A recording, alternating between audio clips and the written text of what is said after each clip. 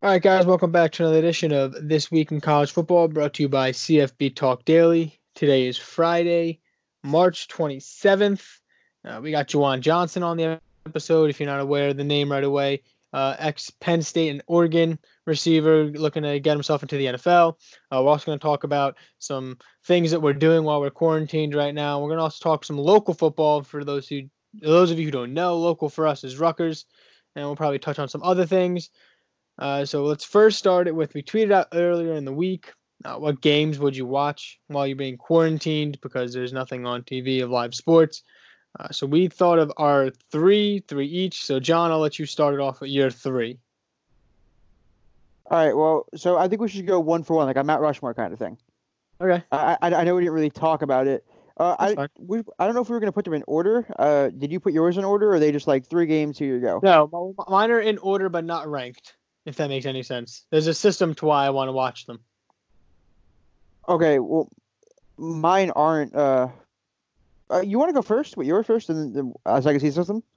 Yeah, okay. So my Okay. first game I'm gonna watch, get me into the mood for some offense. We're gonna watch Penn State USC Rose Bowl with Sam Darnold. A lot of points, a lot of passing. That's what I want to see right now. I'm deprived of action in sports, so what better resolution do I have than to watch a high-scoring game? I think it was like both teams were in the 50s or close to it. I don't remember the score off the top of my head, but that's some action. So I want to get back into some high intense, high running and gunning, slinging the football around. Just get me in the mood to watching some sports, especially football. So I have been watching Uh, baseball. okay. And All then right. do you So want to follow? yeah. Okay. So I'll follow up now. So I'm gonna add a little context to mine. I want to show some love to the group of five. So I went with one group of five game to start, and USF versus UCF 2017, the war on I-4. That was the year that UCF kind of won national championship. I wouldn't say they did, but I mean a lot of people would. That game finished 49-42, so same thing for me. I want to get into the offense. It had some crazy plays. It had Mackenzie Milton, Quentin Flowers, Mike Hughes, who's on the Vikings now, and Hughes I think he returned a kick to win the game. So that's always interesting. It ends in a different type of way. It's not just some shootout. All right, my next game. I just watched a big offensive game, a lot of points. I want to slow it down now, get into some defense, some hard-nosed, old-school defense. We're going to be Uh-huh. watching 2011 LSU Alabama 9-6. I think it was an overtime thriller. Yeah, it was. So we got nothing but field goals in this game. All We're right. going to be playing some defense, going to keep you on the edge of your seat. Mm-hmm. We're going to slow it down. Obviously we go from the 50-point game with the Rose Bowl back to a combined 15 points. Really remind us of some SEC defense, on those Saturday nights watching, the Tide and the Tigers going at it. You really get you ready for November football, even though we're only in March. Mm-hmm. So am I next? Yeah, you'd be next. Yeah, there's no one else. I mean, yeah, I forgot. So for me, 2016, Texas Tech versus Oklahoma. Now, let me just spew out some stats to you here from this game, Yeah, Matt. I know what Ready? game you're talking about. Patrick Mahomes, 52 of 88. It sounds like he was throwing pitches, is what it sounds like. Yeah, 88. yeah, that's like a pitching percentage. Like, of 88 pitches you threw 52 strikes. Like you would see that from 700. like a Yeah, starting pitcher. yeah, all right. 734 yards. Texas Tech had 819 yards. Baker Mayfield threw 36 passes for 545 yards. There were 12 touchdowns between these two quarterbacks and over 1,500 yards. And I think the game finished, the final score was 66-59. Crazy stuff. Mayfield broke an Oklahoma record, and now they're both stars, so I think it'd be an interesting game to look back on and be like, wow, like how does, for one, Patrick Mahomes, like how was he missed on by so many people? And not only are they both stars, it's kind of like a not coming out party, but Mahomes comes in to Tech, Baker leaves after being, I think he Yeah, was the yeah, Big 12 that's a good Player of the point. Year or Freshman of the Year. So you got the guy who replaced Baker Mayfield playing against Baker Mayfield. I didn't even think about that. That's a good point. I forgot like all about that whole thing. Yeah. Yeah, And so then that's a good game. I feel like. yeah, there's a lot of Real stories to that game. yeah, real quick. Do you want to add one natty at the end of it, like each? Yeah, that works. All I right. had one Yeah. in mind. All right. Yeah. So did I. But I didn't know if it fit, so I didn't say it. But Okay, now it yeah, makes it that easier. works. So my last game, I had two. I'll tell you the game that I threw out the window was Okay. LSU versus A&M, the 7 overtime game. I had too much offense so far. I can't have like I think that game was like 70 something to 70, like 68 or something crazy. So I can't have like a college basketball score again. So I decided for this one, an all-time classic, the kick six. Okay. That's a great one. Just because there was so much riding in that game. Like, the Iron Bowl every year is the Iron Bowl. It's kind of like Ohio State, Michigan. It's always going to be a big game because the rivalry. But that game, I mean, that year especially because Alabama and Auburn were both playing for not only a postseason appearance, they were playing for the SEC West, which I think that year it was kind of really blatant who was going to win the SEC and they were going to come out of the West. Hmm. So there was a lot on the line that year. And that's probably the game that kept Gus Malzahn his job up until this year when they Yeah. beat Alabama. Like if they lose that game, even if he doesn't bring the kick six back, Chris Davis doesn't return that kick, it probably goes into overtime. If Alabama wins, maybe earlier this year we see Gus get fired. So that kind of changed the program at Auburn. Yeah. It kind of For changed 2 years. the perception of Gus Malzahn. Yeah. Like, okay, maybe this guy is the guy for the job. Like, Mhm. even though it was a fluke, like it happened. Yeah, that was a big time win, and now he's done it. I think he's beaten Alabama twice since then. Yeah, I believe so. Anything else you want to add for that game, or am I Uh, good? no, you're good, and then we'll go into our natties. All right. So for me, I picked a little bit of an odd one here, just like a personal memory. So the year is 2014. We're freshmen in high school. Ohio State, Penn State, at Penn State. Ohio State gets up to a 17-0 lead.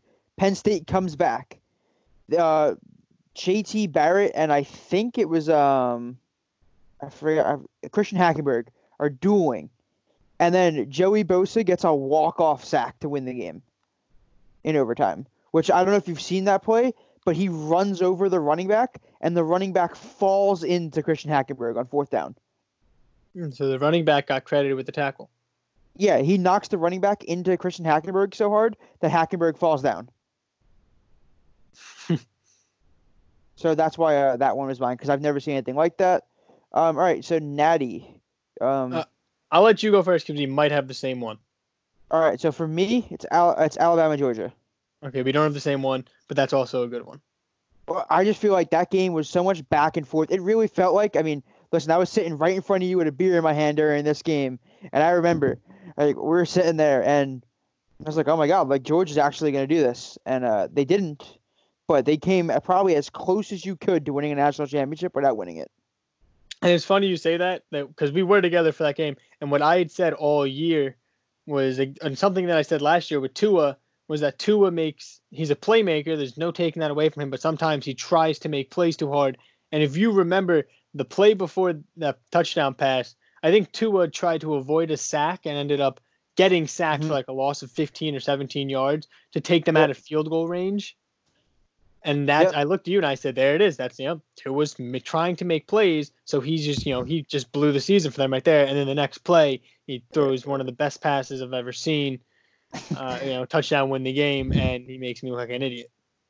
Yeah, I feel like that's just the difference between like the average college player and like guys who are going to the NFL. Like they just have that ability to turn it on, and when they're on, like that's a play most like 4-year stars at college weren't gonna make. That's like you have to be going to the NFL to make that second 26 throw. Yeah, you're not gonna have, no offense to Maction, but you're not gonna have, Miami of Ohio's quarterback making that throw in that situation like that. They're probably gonna throw it away and avoid a sack, which is the smart play. Which, 9 out of 10 times you want your quarterback to do that unless you have a guy like Tua who can completely change the outcome of a game in one pass. But also, I feel like the last thing about this for me is like an NFL guy's poise. Like Tua, he got sacked and he just got up. They called the play and he executed the very next play. Like he didn't dwell on it and he didn't let it affect the whole drive. Like that's just something for me. But all right, I want to hear your natty. So my natty, just like yours, back and forth. 2017 Clemson Bama. Clemson gets them after losing the year before 45-40. Deshaun Watson last second game throw. That was the Hunter Renfrow one. Yeah, Hunter Renfrow corner of the end zone on a rollout. They win 35-31. That was, to me, you see Clemson really makes the turn after that to what they are now. Clemson was then what like Oklahoma is now. They were one win away from being a dynasty. Like they were there. The year before they were there. You were just waiting on that key win. They got to the championship game. You thought that was going to be it. They lose to Alabama 45-40. They play them tight. Next year they come back and beat them. And then, now they're, now you're looking at a team that gets there again this year, probably going to get there next year, if there is a next year. But I think that game, just because what it was for Alabama, like that was just a great game. That's like a back and forth game. And I think that was, that's icing on the cake for Deshaun Watson's legacy at Clemson. Yeah, no, I agree. Okay, so that wraps up our 3 games plus national championship game. So we're going to slide into Juwan Johnson. Again, this is a guy who was at Penn State, which we've both talked about in the in the games where we wanted to see played again, because we can watch him in quarantine. But so he played at Penn State, then he goes to Oregon, plays in their season where they win the Pac, win the Rose Bowl. So he has some good stories on the comparison of going from one program to the other, to his respected programs in the country. And then after that, we're going to talk about some few other things. So we'll catch you guys on the other side of Juwan Johnson. All right, so we're now joined by former Penn State receiver and Oregon receiver Juwan Johnson. Juwan, what's up? How you feeling, guys? Appreciate you guys having me. I'm feeling great. So one of the questions that I wanted to ask you was, you were very highly touted after coming out of high school. So what went into picking Penn State, and how crazy was your recruitment being, how popular of a recruit you were? Yeah, for sure. Well, I feel like my recruiting process was pretty minimal in terms of me just keeping it low key in that sense. I mean, I know guys now are just having commitment videos and things like that. But in my time, we just committed with a picture, and that was pretty much it. So for me, it was really just staying to myself, keeping a low profile the whole time, and picking Penn State. I mean, mainly because, Coach Franklin's a great guy, and that's somebody that, I trust with my future. And so that's what I did. It was close to home, great education, great Penn State education. So it was only right for me to go there and, and graduate from there. That's probably pretty much the key. Yeah, I mean, Penn State's definitely a great school. I mean, I know Matt, being the Rutgers fan he was probably hoping you said oh, they paid you to go there or something. But that's funny. No, I don't remember the violation. No money distribution at all. No. That's coming soon, though. That's coming absolutely for you, hopefully. Right. Legally, though. Right. Yeah. Legally.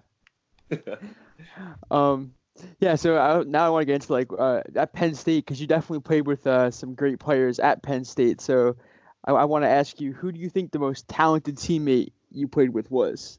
Oh man. At Penn State. I can't even just dumb it down to one, but I mean, I've been in with some great people. I mean, Trace McSorley is probably one of the guys that I've always wanted to play with and still want to play with to this day. I mean, I'm not giving any any Ravens shout outs or anything, but I mean, that's just a guy that I would love to have on my team just because of how competitive he is and the type of guy that he is. Obviously, Saquon's he's just different. I mean, he's obviously built from a different cloth and not from this universe, but he's someone that's you would always love to have in the backfield. I mean, Deshaun Hamilton, Mike Gesicki was also freaks that I was on the same team with, and also Chris Godwin, who's with arguably one of the best players in all of the NFL, Tom Brady. So it's just some great guys I've been able to have the privilege under working with and also learning from. So it's a couple guys that I can name, but it's not one that I can say that is the most athletic or most talented. Yeah, so I introduced myself as an Oregon fan to you, but obviously we live very close to Rutgers, so I do have that sweet spot for them in my heart. Right. So we've seen a lot of Penn State not in the best way over the last few years, but Absolutely. it's funny because people I feel like don't give McSorley the respect he should have had with his college career because he was a straight playmaker, like, Right. and he could move too, like Absolutely. yeah. So all right, now everyone probably asked you about this, but how was that Iowa game? It was insane, and man, I kind of watched a little bit of it yesterday. It was just brought up out of nowhere. It was I ended up being on my Twitter feed and ended up seeing it, and it was just crazy how it all unraveled. Because going into that season, I wasn't the starter, and so I didn't end up being a starter until that's the middle of that spring, and then it just kind of bled into the season. So going into it, I didn't know what to expect, especially coming out of that Iowa game, which was kind of hectic because we were down the whole game. And so, that last drive was definitely critical with catches like Saeed, Blacknell having a big catch during that drive, Saquon picking up a first down, and me just having that catch. It was just all crazy, and it was all God's plan, really, on how it all ended because that was my first career touchdown. And just have your first career touchdown being a game winner, that's something that you can't even write in a story. So it was just really nice. It was really good and really humbling. Yeah, I mean, I can't imagine. Like, you probably couldn't have wrote up a better first touchdown than a walk-off. Honestly, I mean, how could you put it? I mean, it's even better written now than it would be on the video game. So it's kind of crazy. So, like, were you like the first read on that play, or like were you shocked? Like when the ball started coming your way, you were like, "Oh, this is real!" Like, Yeah. No, honestly, I told my coach right before that play happened that we were running corner routes that whole game, and so I just wanted to run like a counter move. So I run like a post, but I'll make it seem like it's a corner.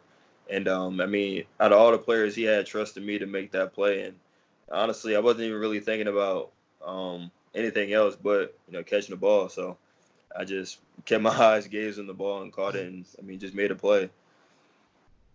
yeah, I mean that was crazy. I remember watching that because I think I may have bet on Penn State to win that game, so like I was going nuts. Like, so yeah, thank you for that. Yeah. You did bring up Saheed Blacknell real quick. I just wanted to tell you a funny story. So his senior year, we were freshmen in his conference. And one of my friends was actually on varsity, and this kid's like 5'6", and I think he may have had 170 yards. That's Like, crazy. yeah, couldn't be stopped. Saeed's a freak. I mean, he could bench press anything. I mean, he's probably one of the strongest wide receivers that I have known, and also with the tandem of being as fast as he was. So he was a freak of nature. Yeah. All right. So if you want to get into what led into you going to Oregon, like you want to talk about that a little bit? Yeah. So the main thing was that for me, I was done. I mean, I fulfilled all my obligations of being at Penn State. I mean, obviously, I had a career that I never thought about having, just simply because I was a redshirt freshman, and when a lot of freshmen get redshirted, they're just like, man, like I don't know what I'm gonna do. Should I transfer? Things like that. And so I just stuck with it. I didn't even know what to expect out of the next years to come. So just having the career that I had was like something that I'd never even pictured or imagined. And the moments that I had and the games that I played in and the plays that I made at Penn State was just something that I couldn't write up. And then, obviously I graduated. So for me, my time at Penn State, it was kind of over. And I just had to come to terms with that. And obviously the portal was hot then. So, I mean, I kind of showed interest in that and kind of wanted to explore that. And going into it, I always wanted to be out west. I mean, that was kind of like a big thing for me. Coming out of high school, I always wanted to go out west, but was too scared. I was always a homebody. I love being around my mother and my family, so that was something that I didn't want to do. But just coming to terms with it, I'm going to have to venture out and branch out in some way. So this is the perfect opportunity to do so. I mean, I was done, at Penn State. I graduated, so let's not. I said so let's do this. So let's go into the portal and let's make something happen. And Oregon was the first school to hit me up, and I just kind of took a leap of faith with them. Yeah, I mean, I'm sure when Oregon contacted you, you're like, all right, I can go catch passes from Justin Herbert. It's not like they got a scrub back there, like. Right. And yeah, that was like that played a major factor in it as well. I mean, I obviously wanted to go to an offense where, I could thrive as I did at Penn State. So, I knew the worst thing could happen was for me to go to another school and for me to, not go to an offense that didn't, throw the ball a little bit, spread the ball around a little bit. So definitely going to Oregon was something that was ideal for me, especially having, Justin back there who can throw the ball. Yeah, and one of the craziest things, I mean, just for your NFL future is like if you turn on your plays from Oregon, you have to be the most physical blocking receiver. Like, I mean, like Yeah. you try to block and like DB start backpedaling away from you. Yeah. Yeah, I mean that's kind of like the mindset I had to bring. I mean, obviously my last year at Penn State wasn't the most ideal for me. So going into that next year, I definitely had a chip on my shoulder, and I definitely had a lot to prove, not only to people, but really to myself that I could be doing a lot more and not be lazy, which I was in the past. So I mean, I just said I'm gonna just leave it all out there every game and every play. So that's what I did. All right, so I'm sure you like to talk about this. Do you want to? How was that USC game for you? You know, Oh I think you had man, what 3 touchdowns? yeah, yeah. It was awesome, man. I'm not even gonna lie to you. I did not know what to expect out of that game. Especially from the first couple games, me being injured, and then the game before that USC game. I had a pretty good game. It was like the game to put me back on top. Make me feel a little bit better. And so going into that USC game, I didn't know what to expect. I made a couple catches going forward, and I was like, you know what, I can make something happen here in this game. And we were down, and so I mean, someone needed to step up. So I need to put my big boy pants on. I kind of made some plays, and so that's what kind of sprung us to a victory, really. Yeah, I actually forgot that you were hurt in the beginning of the season for Oregon, and I mean for you that was probably tough because you were probably thinking like, damn, like here we go again, and then Right, that USC game was probably like, oh, I could really do this again. right. And that's it, and that's how it was. I mean, definitely going in the beginning of the season, it was like, man, I'm here to play the game, not to sit on the sideline. So definitely coming back and have the game at USC definitely turned some heads, and that's something that I needed for me as a player. No, yeah, for sure. Another thing I was gonna say is like, obviously, looking through your Instagram and stuff, you seem to be like, into the drip and all. So was Oregon part of that for you too? Like, uh, I mean, yeah. I mean, that's another. I mean, that wasn't really the main thing, but I mean, just me growing up, Oregon was always a place that I mean every kid wanted to be at, especially like that era of like Michael James and KB. I actually work out with Ken John Barner now. mm, Like working out with him is kind of like, man, I was just I kind of looked up to you, but now I'm playing with me. Now I'm working out with you, and so just seeing guys like that, see guys like Marcus Mariota, and just seeing those guys playing that fast-paced offense. Every kid wanted to be at Oregon, and so definitely going to Oregon was something, that dream that I had. Playing on the big stage and being in the Rose Bowl, places like that, it's kind of remarkable. yeah, for sure. I mean, there's definitely a lot of Oregon guys that I mean, even for me, like that was like, cause we're around the same age. We're only like I think a year younger than you were, Yeah, 2 years. So, like you turned on the TV and you saw like Michael James, and you were like, damn, like his offense is crazy. right, and it's crazy, man. Um, yeah, so I guess I'm just gonna piggyback off that Penn State question earlier. So at Oregon, who do you think is the guy that's gonna break out next season? I mean, you were in the locker room, so you probably know. Yeah. um, I'm definitely having obviously big hopes for Johnny Johnson. I mean, he's a guy that works tirelessly. He probably works more than he should. I mean, just tearing up his body, but I mean, he loves the work. He loves the grind. Anytime I ask him if he wants to work out, he was always down. So, that guy is definitely gonna have a big year. He's gonna shock a lot of people. He's already had the year that he was supposed to have last year, and I mean, next year is gonna be even better for him. So, I mean, I expect a lot of big things out of him. Likewise to Javon Holland. I mean, those two guys, I feel like they just go at it at practice. Last time I was at practice, they were going at it. So I'm not gonna be surprised if if they shock a lot of people this year as a whole. Like they have a lot of good players coming back, a lot of good coaches. So it's gonna be good. Yeah, for sure. Just the last question about teammates, and then we want to talk about the Rose Bowl quick. Is Panay Sewell the biggest like 19-year-old you've ever seen? He is the biggest but he's also the goofiest one I know too. I mean, he has a personality I think many people don't see because obviously, I mean, they just show people or show us, just playing football. But he's a goofy guy, and that's he's gonna make not only this Oregon team better, but he's gonna make some NFL team really happy one day. So I'm excited to see what his future holds because he's gonna do a lot of good things. Yeah, all right. So just talking about storybook endings like before, how Penn State you had that Iowa catch, Right. Oregon the Rose Bowl. How was that for you to end your career with? Yeah, man, it was crazy. I'm not even gonna lie to you. Even when I caught that last pass and was running off, I honestly just wanted to. I was just running. I didn't know what my purpose was. I mean, I didn't know if I should get down or if I should run the end zone. I had no purpose. I was just running because I knew we sealed the game, but I was just running. So I was like, you know what, man, let's just get out of bounds and let's just seal the game off before something happens. But it was great. I mean, that's something that that was my last college. That was my last collegiate play, and just ending it off like that in the Rose Bowl, a big stage like that, over, over 1 million people watching. It was pretty insane to think about that. So it was cool to do, cool to play in, and just a memory that I always remember. Yeah, I mean that last play of the game was like a tunnel screen to you, right, or something like that. Yeah, it was kind of broken. To be honest with you. Yeah, I can't imagine like how caught off guard they were that, instead of throwing to like one of the smaller receivers, like they threw a 6'4" receiver a screen and just right. And for the last play. Yeah, that was kind of a broken play. I mean, we just kind of checked that, and I mean, they so-called jumped, and when they jumped, I kind of sat there because I wasn't gonna run deep, so I just sat there. He threw me the ball, and I just made a play. Yeah, for sure. So I saw you want to talk about your YouTube channel or anything, or? Yeah, we can definitely do that.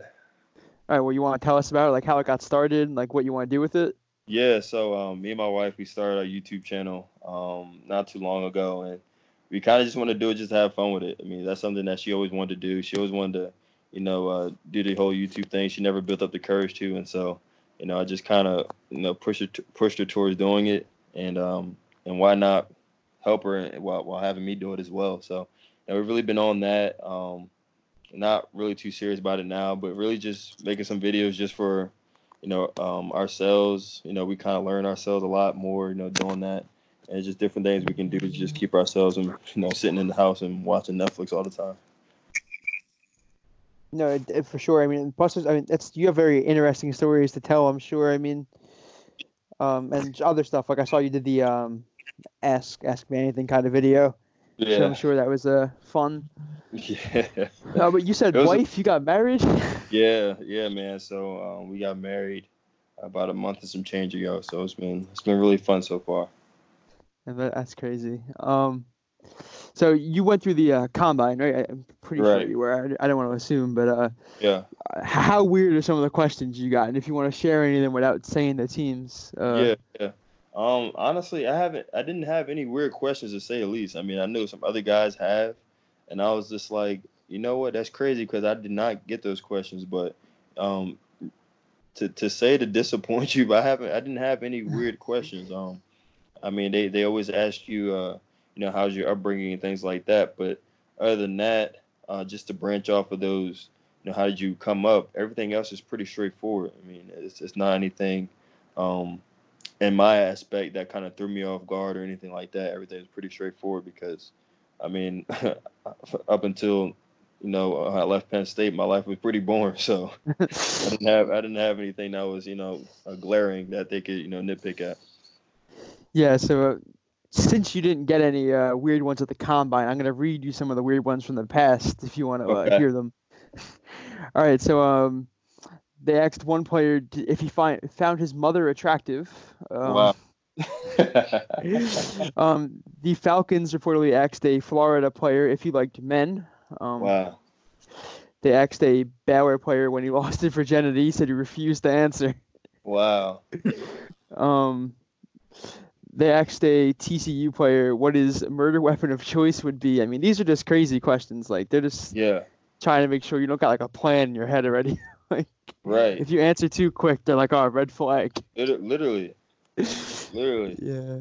But no, I mean, one of the questions that I guess following those lines, the one of the questions I got was my favorite beverage of choice. I mean, like, I don't really drink a whole lot of liquor like I did in my college days, but I mean, it was more just like, wine is something that's really settling now, so I don't really drink a whole lot of hard stuff anymore. I can't do that. It's not good for my body anymore. Yeah, so they're just trying to make sure you're not like a full-blown alcoholic. Right. And that's they just trying to figure out who you are. And I mean, like, no one's perfect, so I mean, the best thing you can do is be honest. Yeah. All right, I got like 2 more questions, and then I think Matt has a few, and then we'll wrap this up. But Good. one of them, I was reading on The Athletic that they said that some teams might ask you to move to tight end. Would you be open to that? And like, what do you think of it? Yeah, I mean, when you go to the NFL, it's a job. So, I mean, if you're asked to do something at your job, I mean, that's something that I got to do. I mean, I don't care if I got to go to tight end. I don't care if I even got to go to running back. I mean, I don't care. I need a job, and that's the one thing that I always wanted to do. I mean, I wanted to play football. I wanted to play NFL football, and that's something that I still want to do and want to do for quite some time. So, whatever I got to do to stay in the league, that's what I'm going to do. Yeah, that was actually a really good answer. I don't know what else to say to it. Yeah. Yeah, I don't know what I was expecting you to say there. I didn't know if you were going to be like, nah, I'm not playing tight end. Don't ask me to do it. Right. Because there are some players like that, and it's crazy. Like, yeah, and that's just like a whole pride thing that I just won't get into. But I mean, the thing is, like, that's just being selfless. I mean, going into a different realm of who you are outside of your realm, going to a different position. That's just you. Being selfless. So that's kind of the player I want to be. yeah, I mean, it's selfless, and also if they're going to be like, hey, listen, like, you might be able to make like practice squad, like minimum playing wide receiver, but like we'll pay you millions of dollars to play tight end. Like, right. You might as well do it. Absolutely. So the last thing I wanted to say was just being New Jersey guys. New Jersey high school football doesn't get a lot of respect outside of New Jersey. Absolutely. So, and it's crazy because like I think the class you were in had were you in the class with Jabril Peppers or was that after you? That was the year before me. Oh, before you. Yeah. All right, so funny story. I remember being I think 8th grade, like watching his highlights, and I was like, this kid is like, this is Barry Sanders. Like this is right. So yeah, and people like feel like I don't know, New Jersey's got like slouches in high school. It's crazy. Yeah, I mean, we got some pretty good guys. I'm not gonna lie. I played with Corey Clement my year, so I had a stud already who went to Wisconsin and just got released from the Eagles. And who else was in my class was Minkah Fitzpatrick. I mean, that's one of the top name guys in the NFL. And so Jersey definitely has some guys. It just for me, I played in a small group, so people really didn't know about me. But Jersey definitely has some balls because we always have a chip on our shoulder. So. Yeah, for sure. South Jersey is like a few more smaller groups. I think you're from South Jersey. I don't want to. Yeah. So is it Tower Ham or pork roll to you? You say again? So was it Tower Ham or pork roll to you? It's a pork roll. Man, thank God. I thought you were about to say Tower Ham, and I was like, all right, wrap this up. All right, so Matt, I think you had like 1 or 2 questions. So. Well, my questions is a 2-parter.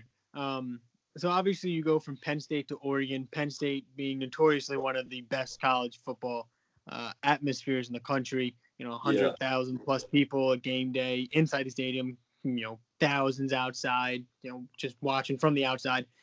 So I guess the first part of the question is like how different was it playing in a more of a homey stadium over at Oregon as compared to the 100,000 people at Penn State? And I guess because we have 16,000, so I'm probably 80 to 95% of our followers have never played in front of more than probably 10,000 people. Can you walk us through when you're at Penn State and it's Michigan week and then Michigan runs out of the tunnel, like how that atmosphere is, or you're running out while right before kickoff against USC or a Washington, a big game, it's a big game, everyone there, like how that crowd is and how it hits you as a player. Yeah, I'm not going to be honest with you, it's kind of hard to describe it. If you want to go to like a mosh pit and you're allowed to, scream and heckle people, that's exactly what the stadium is.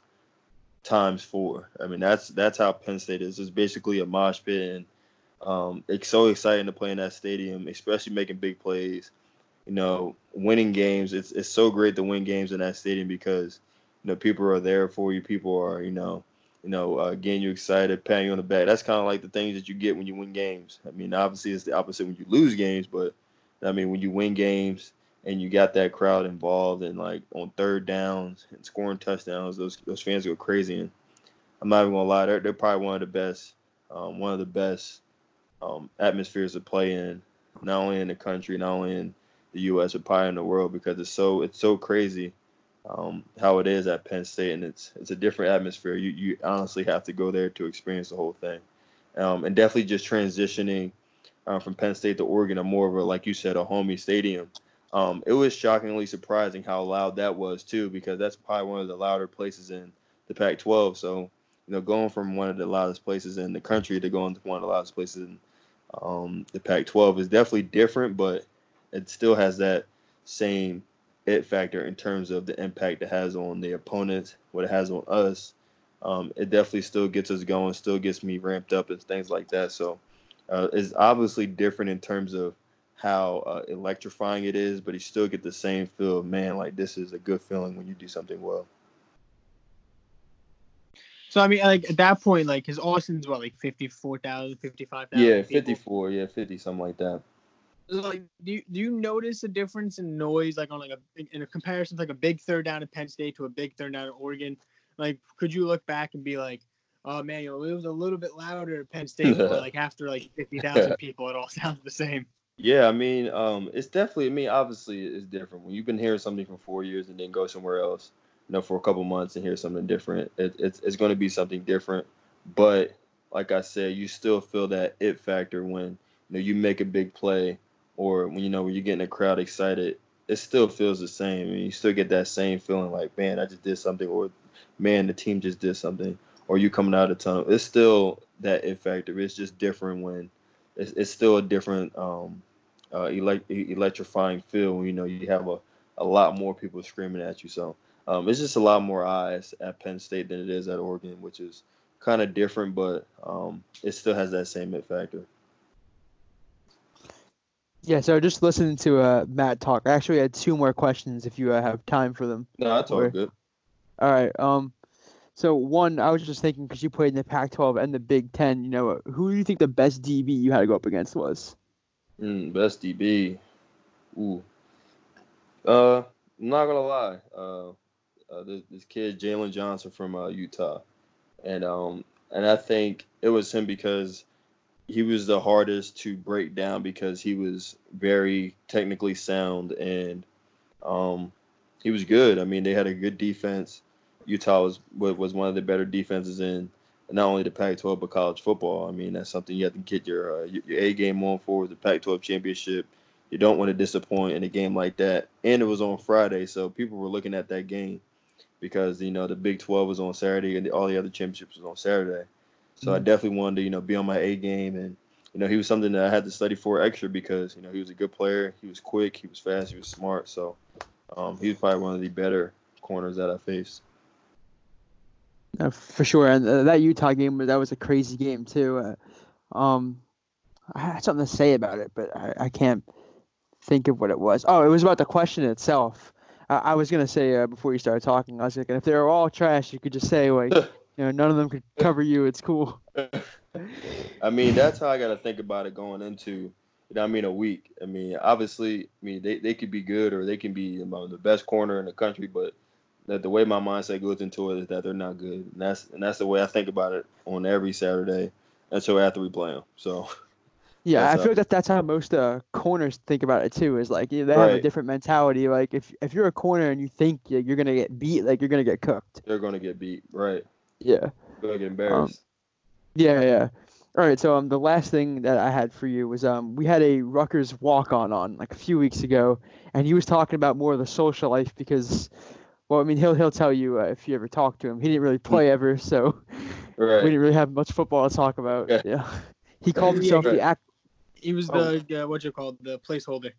Yeah, he was the placeholder. Okay. He called himself the academic weapon. But Yeah, that's how he opened the interview. Well, I mean, you have to be. Yeah, he said he was the academic weapon. That's um, Anyway, he was telling us about how at Rutgers, the football team every summer they have the beer Olympics, and he said like they split up by position group and stuff. So I was wondering if at Penn State or Oregon, or you don't gotta like name anything really, just if you ever came across anything like that. Yeah, I mean, we didn't have anything exactly to that at Oregon, not at all. But I mean, Penn State, you could probably get anything. I mean, they'll make a day out of anything. I mean, Penn State is just one of those schools that they'll make every day a drinking night if they had to. But I mean, it can be anything. But that's something that that's kind of like a culture thing. I mean, that's not anything that that new guys can come in and do. That's just something that's a kind of a tradition. I mean, that's kind of like something that stays with a team and stays with a Penn State community. So, I mean, that's kind of like one of those great places at Penn State. I mean, those guys or those people there, they communicate a lot and just having a good time. That's something that they always do.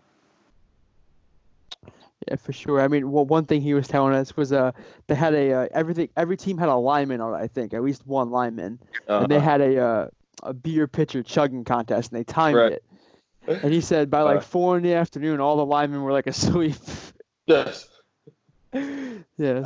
I mean, the linemen, they consume a lot. I mean, that's something that they pride themselves on. They consume a lot, so they drink more than someone like a wide receiver or a kicker. So. Yeah. So I think that was it. Matt, do you have anything else you wanted to add? No, that'll wrap it up for me. All right. Well, Juwan, thank you for taking the time out of your maybe busy schedule. I don't know. I mean, there's not much to do anymore. Yeah, there's not much.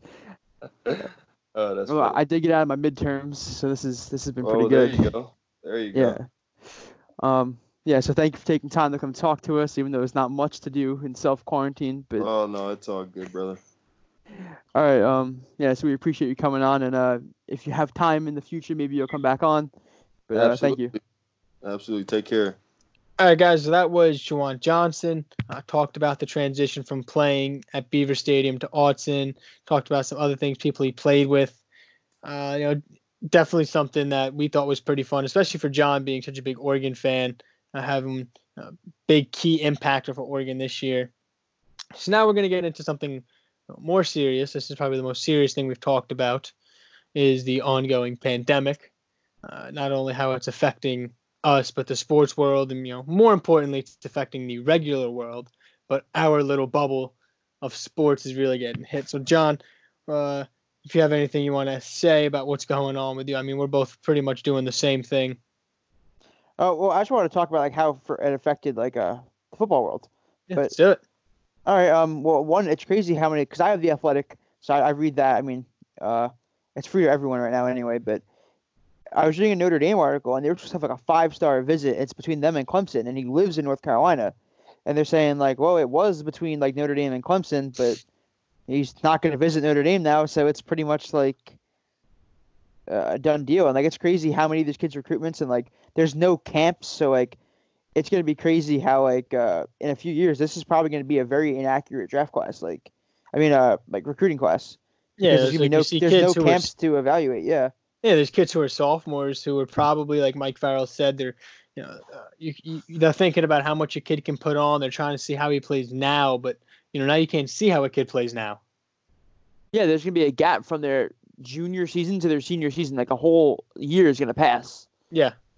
And I think another crazy thing is, now this is just a prediction. I have nothing to, like no proof or anything for this, but I think that we're going to see a record number of decommitments come the fall. Because kids right now are probably going to commit to schools that, they've already been to, and like since all their visits are canceled, and they're probably going to commit to what they know. And I just think that once, like, for instance, like some kids are committing. I've seen USC's getting like a little bit of an uptick. Like a few schools that have like a lot of guys like on their junior day already that they've been to, as opposed to teams that had to cancel junior day. So I think like once teams go to those visits, kids won't go to those visits that they were supposed to have a while ago. We're going to see a lot of decommitments just reopening like their options. Yeah, I think if it's not decommitments, it'll be transfers because not all those kids are going to decommit, but there will be kids who get into class their freshman year, and then they're thinking they're not playing. They're saying, man, maybe I shouldn't even have gone here. I never went to go see said school, and then they put their name in the portal and then they transfer. So I think we're going to see a lot of kids who are making decisions off of, like you said, they can't go on their visits right now. So they're making the decision on what they know, like you just said, and I feel like a lot of kids don't want to leave what's close to them. Because right now, what's going on in the world is scary to be a 16-year-old kid and then thinking, am I really going to pack my bags and go 3,000 miles away when this could happen again in 2 years? They don't want to be 2,000 miles away, 3,000 miles away from their family across the country. They're going to want to be close. So I think you're going to see a lot of kids staying home for this. Right. Yeah, no, I think that's a good point. But also, you said something that sparked a thought in my head. Is transfers. Spring football. We usually see a lot of transfers after spring football. Guys seeing they fell on the depth chart, got passed up by freshmen. That's going to happen in the fall, like right before the season now. Because right now, guys have no idea where they are on the depth chart because no one's playing football. But, come the fall, like the first practices before like week 1, guys are going to see, oh, wow, I'm like 6th on the depth chart. I don't want to be that. Like, I'm a senior. Mm-hmm. So I think we're going to see a record number of guys enter the portal as we get closer to the start of the season. So then me and John talked about this earlier in the week because we both, for the most part, John still has to go to work. I don't have to go to work. I have a summer job, so I'm waiting for that. We're both out of school now because of this. And we were thinking about maybe doing a live, like Ask Me Anything type thing. We would both go live on Twitter on the account. We'd answer all the followers' questions. But the one thing I was thinking about before is because there's a lot of people I see online saying how this has like changed their lives because they're active people, all that stuff. For me, when I had class, I didn't have class until 2:00, 6:00, so I didn't do anything all day. So now I'm kind of like being rewarded for doing nothing all day, and it's quite weird. You know how like you always see the things that are like, oh, you were gonna clean, and then your mom asked you to clean, so you don't want to clean anymore. Mm-hmm. Like everyone. The whole time I'm getting yelled at, like, oh, all you do is sit inside. Like, go outside. I'm sitting inside playing video games with my friends. Like, what's the big deal? Now everyone's like, oh, stay inside and hang out and play video games with your friends. Like, now I just want to go out. I want to go play basketball or something. Yeah. So, like you said, I go to work still every day, probably more than I was before. And I'm around a ton of people. And I feel like I don't see the whole pandemic thing as much as other people. Because for me, my life really hasn't changed. Like, nothing. Like I still have to be the same place as I was like before this, so it's weird. Like it's probably way more of adjustment for you. Like, yeah, well, not just me. Like the people I live with, because they don't have to physically go to work. Like they're working. My house is basically a small office at this point. There's 2 people working from home. I have 2 people who my dad still goes to work every night, and my sister's boyfriend he's on the phone with work all the time. So like he's kind of working from home still, but like. It's just like kind of like a small office, so I can imagine the adjustment for them being different than it is for me, who just did nothing until 3:00 anyways every day. Yeah, that's true. That's weird working from home, and like I just have the adjustment of I still have to go to work. Like it's still the same thing. I wish I could work from home. Like stock shelves from home. Yeah, do deliveries from home. Yeah, it'd be so much nicer, but it's not feasible. I mean, maybe they could like FedEx some of them. Like could. Just be like, oh, John's not doing it. All right.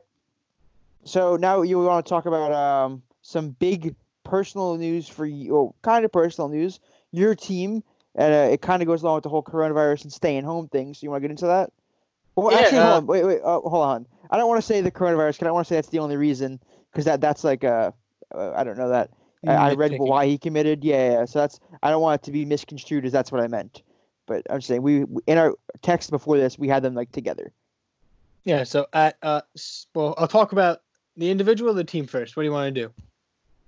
No, just put them together. Just spew it. 7:53 as we record this right now, and about an hour ago, 45 minutes, Rutgers landed a huge 4-star commit from Kahari Banton, which moves their class into top 15 on 24/7 Sports and Rivals. They both have them at 12 and 13. So for Rutgers right now, all the excitement with the Shiano hire, which was 5 months ago, and then he had a little boom in commitments for this year's class, and now he's working on 21. I think if you're a Rutgers fan in football right now, this is for me this is great. Not just for football, even for just athletics, because basketball was up this year, football, you have some hope right now with the classes that he's bringing in. We haven't had this kind of recruiting in the Big Ten ever, and we haven't had this kind of recruiting in football in a long time. Yeah, I mean, the only other year I could think about it is maybe Ash's first year, but Ash was never really a great recruiter, but he did bring in big 4 stars his first class. But yeah, I agree with you. This is crazy stuff. I don't think Rutgers is going to stay this high, but I think they'll finish top 50, which is an improvement because I think they were like high 60s, low 70s under Ash in the last years. So that's pretty good. Yeah, and like the thing for this with me is, obviously I said it from the beginning, and it's not a debate anymore about, Schiano's recruiting ability. He's always been a good recruiter, whether he was the head coach or the coordinator. Everyone talks about him as one of the best recruiters in the country. But now he's getting results. And that's something, if he came in and everyone praised him for being this great recruiter and he never really got a great class, say he had mediocre classes. Like, all right, what did you really do for us? But now, he's getting good classes. He's giving himself the pieces around him that he can, quote unquote, turn around this program, which is exciting for me. And I know a couple of my buddies who are Rutgers fans. Shout out Drake and Tieske. We're talking in a group chat right now about it, and I think we're ready to go for the season. No, it's definitely a more exciting time for Rutgers. I was more into Rutgers in high school. I'm gonna be honest. I still watch some of their games, but it's been a little harder because I'm not as invested into it as you. So you can only imagine. For me, I'm not gonna sit through a 48-0.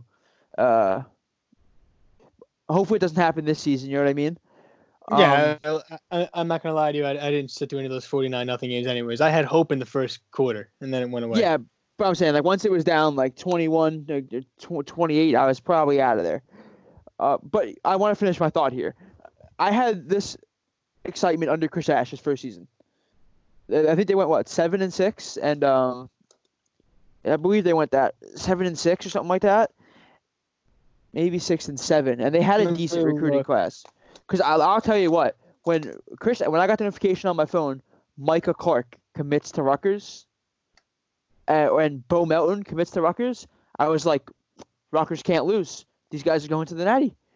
You could have sold me a dream at that point. So I'm a little weary right now, only because I've had this feeling about Rutgers before, and obviously it went downhill. But I'm excited. I am excited. Yeah, and I think I see what you're talking about with Ash, because Ash's first year wasn't great. Yeah, he was 2-10, but the next year he was 4-8. I think they won 2 Big Ten games. I think that might have been the year they beat Michigan. It was a down Michigan team with Brady Hoke, but it's still beating Michigan. I think all this optimism right now is great, especially because it's so far out. Because I have unlimited, I have 6 months, 7 months to just think about how great we're gonna be, and then it's just gonna come down to the product that he puts out on the field. Because at the end of the day, that's what you get judged by. Oh, absolutely. I think, which my thing is, I can't really put a thought to this. Yeah, so I think I was thinking of when I said the 7-6. They finished 5th and they finished 3-6. I think I mixed those two together, the two stats. But yeah, so after that year, I was convinced this is the guy for the job. 2-win improvement. The boys looked good. Those are the Chris Laviano days that have been long gone. Chris Ash did a really good job of making it look like he was capable of doing something.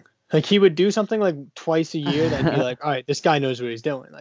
He would he lands Art, who was at one point a 4-star, and then obviously plays the way he does his freshman year. And then we're questioning him. And then he takes over as the coordinator and he's also the head coach, and the defense plays well. And they end the year in 18, I think it was, at Michigan State. And they play out of their, phenomenal. They should have won that game, but I forget who it was, dropped a touchdown pass on a trick play. That's a game where I'm like, all right, they can build on this for next year. And, they should be better next year. But then, obviously, the result came out, and it wasn't, and then he lost his job. But I'd be lying if I said that there were times, if there weren't times where I said Chris Ash is going to get this ship straightened. And there were serious times where I was like, all right, give Ash a year or two and he'll get this thing figured out. And I feel like an idiot for saying that now, looking back on it. Yeah, no, all right. So I want to ask you, just for you, at what point did you know Ash wasn't the guy anymore? Well, I mean, there were multiple times when I thought Ash wasn't the guy anymore. Like off the top of my head, obviously the blowout losses to Michigan and Ohio State, I felt that you can't put that on. You can't have that kind of performance and try and convince kids to go to your school over those two schools. Like you're trying to convince a kid to go to Rutgers over Ohio State, and then they walk in and beat you by 60. Like that's just not going to happen that way. But so for this year, I'm trying to. Kansas was a game 2 years ago that made me think that he should have been done that day. I would have been fine if he was out that day when they lost to Kansas. Don't even remind me, dude. That was so bad. They played someone the week after close. I'm trying to think if he was there in the Eastern Michigan game because they had no business losing to Eastern Michigan, and they did. I believe he was there. I think that was his first or second year. But last year, the game that really made me say that he shouldn't have, he needs to go was, I'm trying to think, when did he get fired? What week? It was early in the season, early October. Like, I'm trying to think if it was the Maryland game. No, Maryland's end of the season. No, Maryland was October 5th. Let me take a look, because I want to make sure I have this right. Yeah. Oh no, he wasn't even. Yeah. So he was fired after the Michigan game, 52-0, which he should have been. If if you're fighting for your job, losing 52-0 probably isn't the most ideal situation. Also, I wasn't sure if it was the Michigan or Maryland game. Okay. Also, with that is you have to score some points against these rivals. It's not even like we were losing, like getting blown out, but putting up points. We weren't doing like the Mike Leach blowout loss. All right, like we were just doing. No, you're right. Yeah, we were just doing where we just lose. Like this, there was no, like we're in this game. It wasn't happening. All right, we flat out couldn't play. I mean, if you listen to the interview with Mike Farrell, and if you haven't, I highly suggest you do because there's a lot of great stories that Farrell told us. But like one thing I said to him is a lot of like people are expecting Schiano to turn this into a top tier program. And yeah, that'd be awesome. That'd be great. I mean, I sign me up for that. But why can't we be, Indiana, who they're a good team. Once every 5 or 6 years they win 8 or 9 games. Give me 8 wins, and even in the games you lose, they're competitive. Like they played Washington the year after Washington went to the college football playoffs. Washington came into High Point as the 8th or 9th ranked team in the country. And quick flex, I was there. That's the first year we started sitting behind the end zone, and we were in that game for a while. I think they ended up losing by 20, 25 points, but there was a time in that game, there was a sack. Browning got sacked, fumbled, Rutgers recovered, and it almost appeared as if Rutgers was going to beat a top 10 team in the country. Like there was no doubt in my mind. After that play, I was like, okay, if they're going to win this game, we're going to beat one of the best wins in Rutgers program's history. But like, I'm fine with losing to Ohio State. I understand that's probably going to happen. That's what comes with being in the Big Ten. But there's no reason why we can't, Rutgers, why are they not in the third quarter down 14, making it a game? You're one touchdown away from making it a real close game. Don't give me third quarter down 45. Yeah, no, I see. That's what I agree with. Like when you talk like that, you have me. I'm fully on board. Like that's when we have a problem. Is when Rutgers is losing games like that where they absolutely shouldn't. Like I'm wording this very poorly. Like where Rutgers is getting blown out by teams that like other teams in the conference that are almost as much of a disadvantage are not getting blown the fuck out by. Yeah, I mean, if you look at some of the games they played last year, I mean, you can't lose to Indiana 35-0. And Indiana, they were a good team last year, but they weren't Michigan. You shouldn't be, you can give up 35 points to Indiana. They had a good offense. Defensively, they were good too, but you got to at least give me 10 points, 7 points. Give me some kind of stats. Give me something. I mean, I'm just going to look and see how poor the quarterback play was. And I think that's what comes down to a lot of it. There was a lot of poor quarterback play. And Johnny Langan was 5 of 13 for a yard. You can't have that. Yeah, but Langan was brought in and he wasn't supposed to play at all. No, he wasn't. He's not that system though. I will give Langan that. He does not like to play. He's not a passer. No, he was brought in not to do what they're asking him to do. Okay, so I think we should wrap this up because me and you can go on about this all day.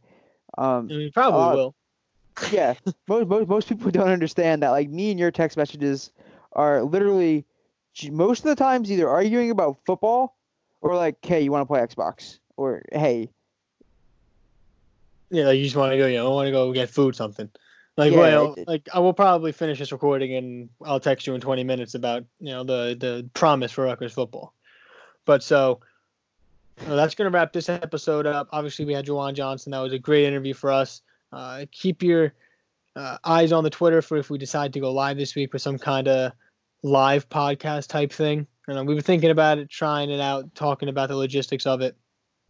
But until next week, guys, we'll see you next week or 2 weeks, whenever the next one. Hope everyone stay safe, wash your hands, 6 feet apart at all times, and let's hope for college football season to be back soon.